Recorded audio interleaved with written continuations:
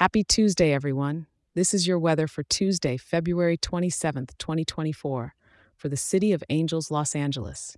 And hey, I've got something new and exciting for you today. If you love getting your daily weather as much as I love dishing it out each day, I've got a treat. You can now get this forecast emailed to you every morning as a quick and simple overview to start your day right in LA. Just whip out your phone and shoot an email to losangeles@weatherforecast.show and hit send.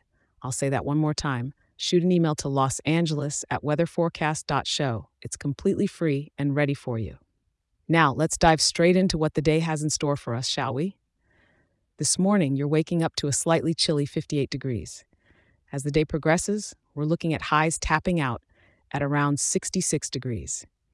Come evening, the temperature will gently dip to a comfortable 61 degrees, settling down to a cooler 57 degrees during the night. So it's not quite beach weather, but it's a beautiful day to enjoy some indoor spots around town or perhaps a cozy cafe. Now let's talk about the elephant in the room. Yes, we've got some rain coming our way.